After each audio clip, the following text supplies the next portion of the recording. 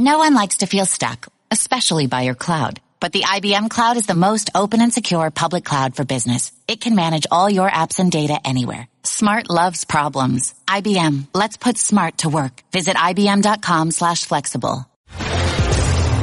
This is The Sporting Life on ESPN Radio and the ESPN app. Here's Jeremy Schaap.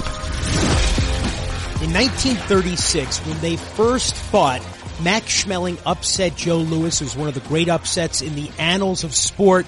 That fight and their rematch 2 years later were two of the biggest events, period, in the history of sport, but they were about much more than sports. And those two fights are the subject of a new book by the guests who join us now. The book is War in the Ring, Joe Louis, Max Schmeling, and the fight between America and Hitler. And the authors are our old friends, John Florio and Ouisie Shapiro, who previously written together One Nation Under Baseball, how the 1960s collided with the national pastime.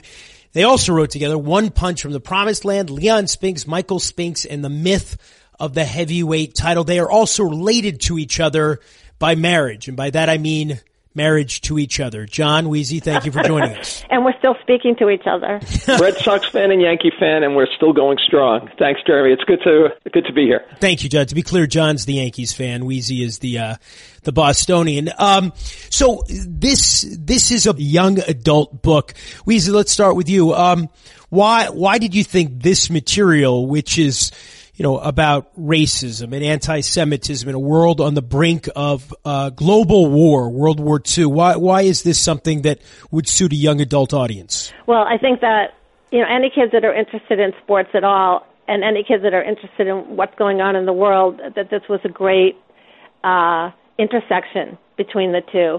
And it's a way to teach young kids about what was happening, the global conflict that was going on prior to World War II. It was a way to teach about anti-Semitism and Jim Crow, but while still entertaining kids with this, with this really, really dramatic story of these two, boxing rivals. John, how do you have to adjust your style? I mean, you guys are adult writers. Is that the right way to put it? Not adult.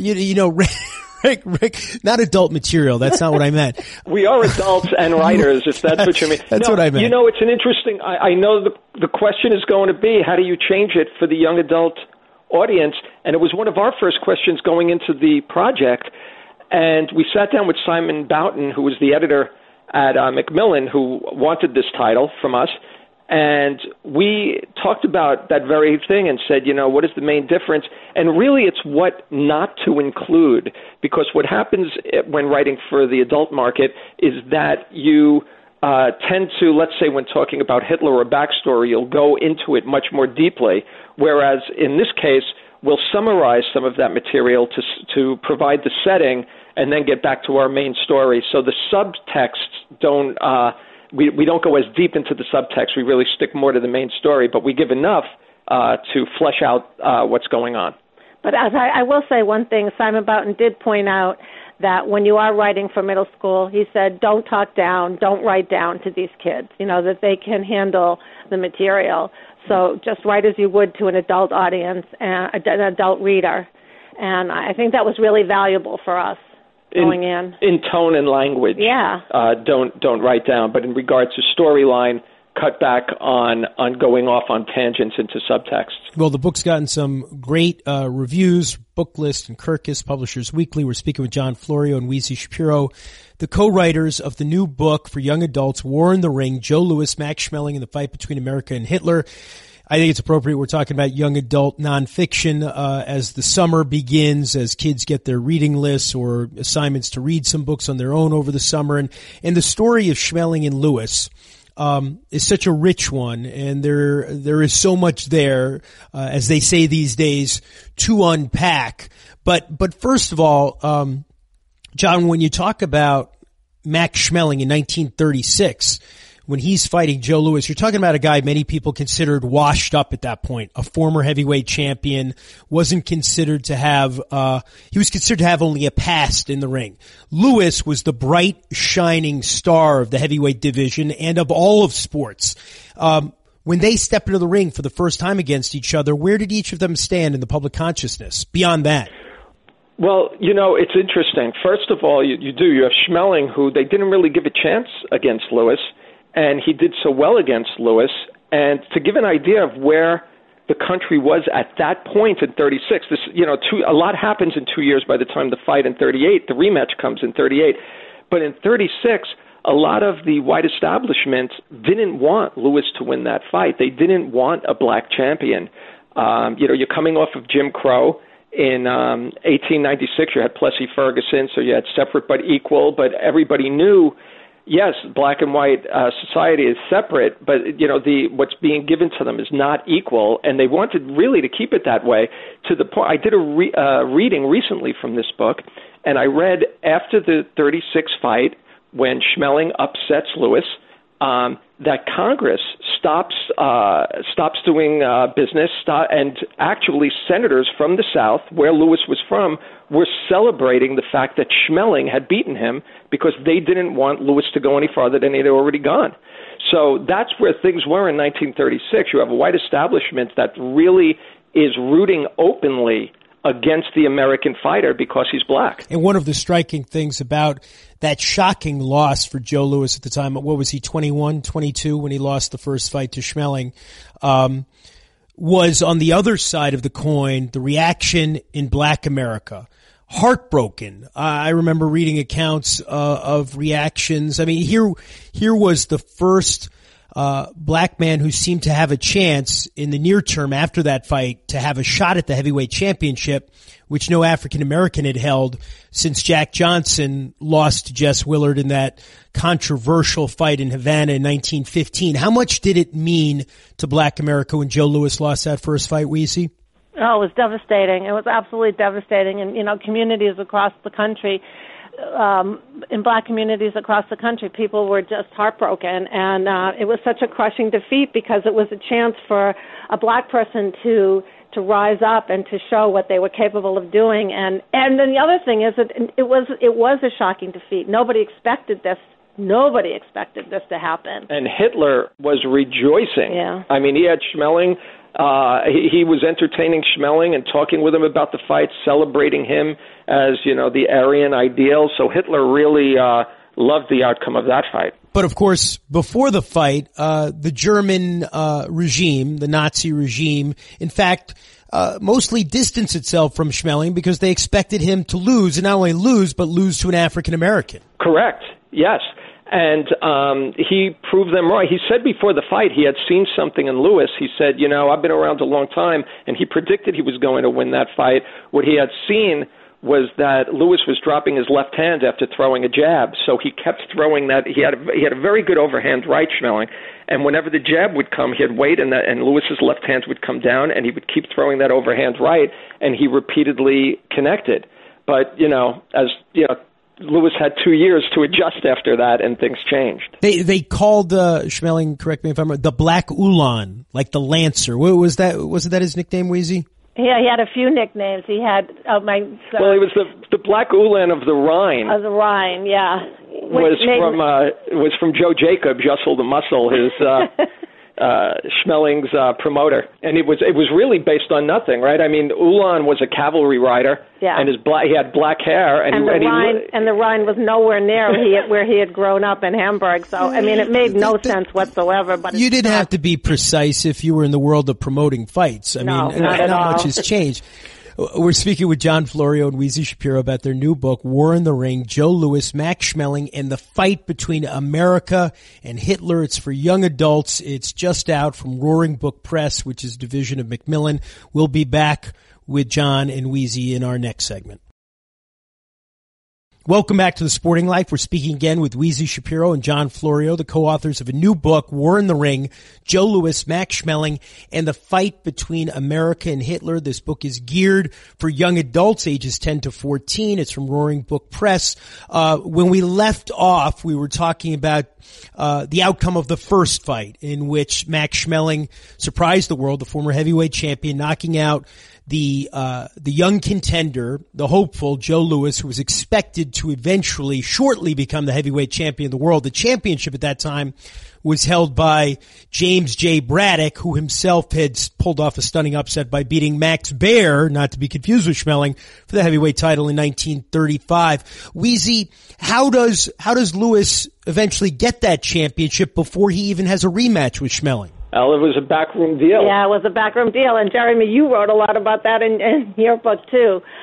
It was this crazy backroom deal that was the whole thing was manufactured between Mike Jacobs and Joe Gould, who was Jim Braddock's manager. And it was really what Jacobs did to get Lewis the title was he gave up 10% of everything he was going to make on heavyweight championship fights for the next 10 years just to get Lewis into the ring. It wasn't even a question of winning. Just to get Lewis the opportunity, he gave up 10% of everything he was going to earn from heavyweight title fights. It so happens that Lewis ended up holding the title for those 10 years. So, Lewis paid 10% of his income for 10 years. I mean, in a snapshot of that deal, which is a little funky, but in a snapshot, Lewis gave up 10% of his income for 10 years holding the title just to have gotten the chance to fight Braddock. Right, although Mike Jacobs never claimed that the 10% was coming from Lewis's purse, but it was a little unclear and a little shady where that 10% was, eventually came from. Joe Louis wins the title from Jim Braddock in 1937. He becomes the first African-American world heavyweight champion. There were African-American champions in other divisions between that time in 1937, but the first since 1915 when Jack Johnson lost the title to Jess Willard in Havana. The second fight, it's so highly anticipated, the second Schmeling-Lewis fight. There is so much propaganda on the German side. Can you give us a sense of what the significance of that fight was for Nazi Germany, which at the time had been in power for 5 years, Ouisie? It was monumental. I mean, it was, Hitler was holding up Schmeling as the exemplar of Aryan supremacy.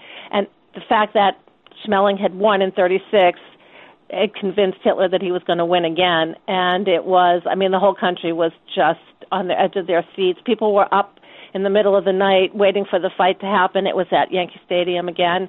And, it seemed like the entire country was just, hanging on this fight. And Hitler just couldn't wait to prove Aryan supremacy. And, don't forget, one point to add to that is Lewis is going into that fight. He's only got one loss on his record to Schmeling. Otherwise, he's undefeated. So if you're rooting for Schmeling at that point, you're thinking to yourself, hey, Lewis looks unbeatable, but, he's got but Schmeling's got a shot. He did beat him before. Mm-hmm. So, it really made for, even in boxing terms, forgetting all of the other incredible ramifications of the fight. Just as a pure boxing fan at that time, it was an interesting fight because you have a guy who looks unbeatable, but he did lose once to this guy, and here comes that guy again. So you never know what could happen. And the question going in was it a fluke that Lewis had lost or that Schmeling had won? And it's one of those things, too. Joe Louis eventually reigns as heavyweight champion for a decade. He's widely considered, if not the greatest prize fighter of all time. He's among the top 3 or 4. But losing that fight early in his career, before he was champion, a devastating loss for him, for so many millions of African Americans, for so many millions of Americans who aren't African American, who were devastated by it. How did that loss affect the rest of his career? Because having that loss, he might have learned some lessons that he was able to apply later. Oh, I think definitely. He said as much, really. He said that, he was so young. I was 21 or 22 when he lost that first fight. And, I think he said himself that he learned a lot. And it was probably, and his manager, Chappie Blackburn said his trainer, Chappie Blackburn said it was good that he lost because, it was a lesson for him. He also never said he felt like he was champion until he got to beat Schmeling in that second fight. He said, as long as that loss is on my record, I don't feel like I'm really a champion. He needed to avenge that loss before he was able to move on. And one of the great things about Joe Louis, this book also serves as a biography in a sense of Joe Louis, one of the great figures in the history of sports in the U.S., beyond, in boxing and beyond. And he was such an important figure. We think of him along with Jesse Owens as a trailblazer, as among the first African-American sports heroes who were embraced by white America. Not by all of white America, as you said, but by many people in white America, and eventually probably by most of white America. And he approached his celebrity, he approached his championship very differently than his predecessor, Jack Johnson.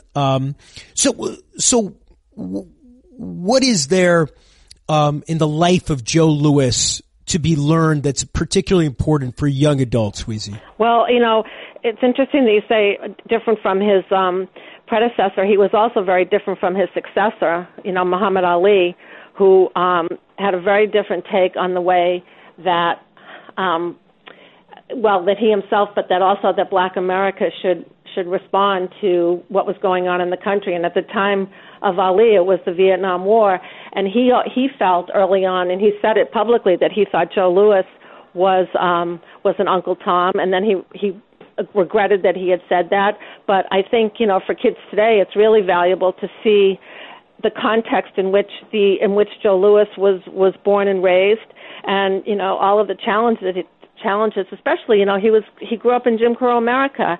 So all of the challenges that he had to face, and I think, you have to appreciate that context in order to understand the individual. It's a terrific new book for young adults, War in the Ring, Joe Louis, Max Schmeling, and the fight between America and Hitler, about those two epic fights that took place in 1936 and 1938, and also about Joe Louis, the great champion who emerged from them.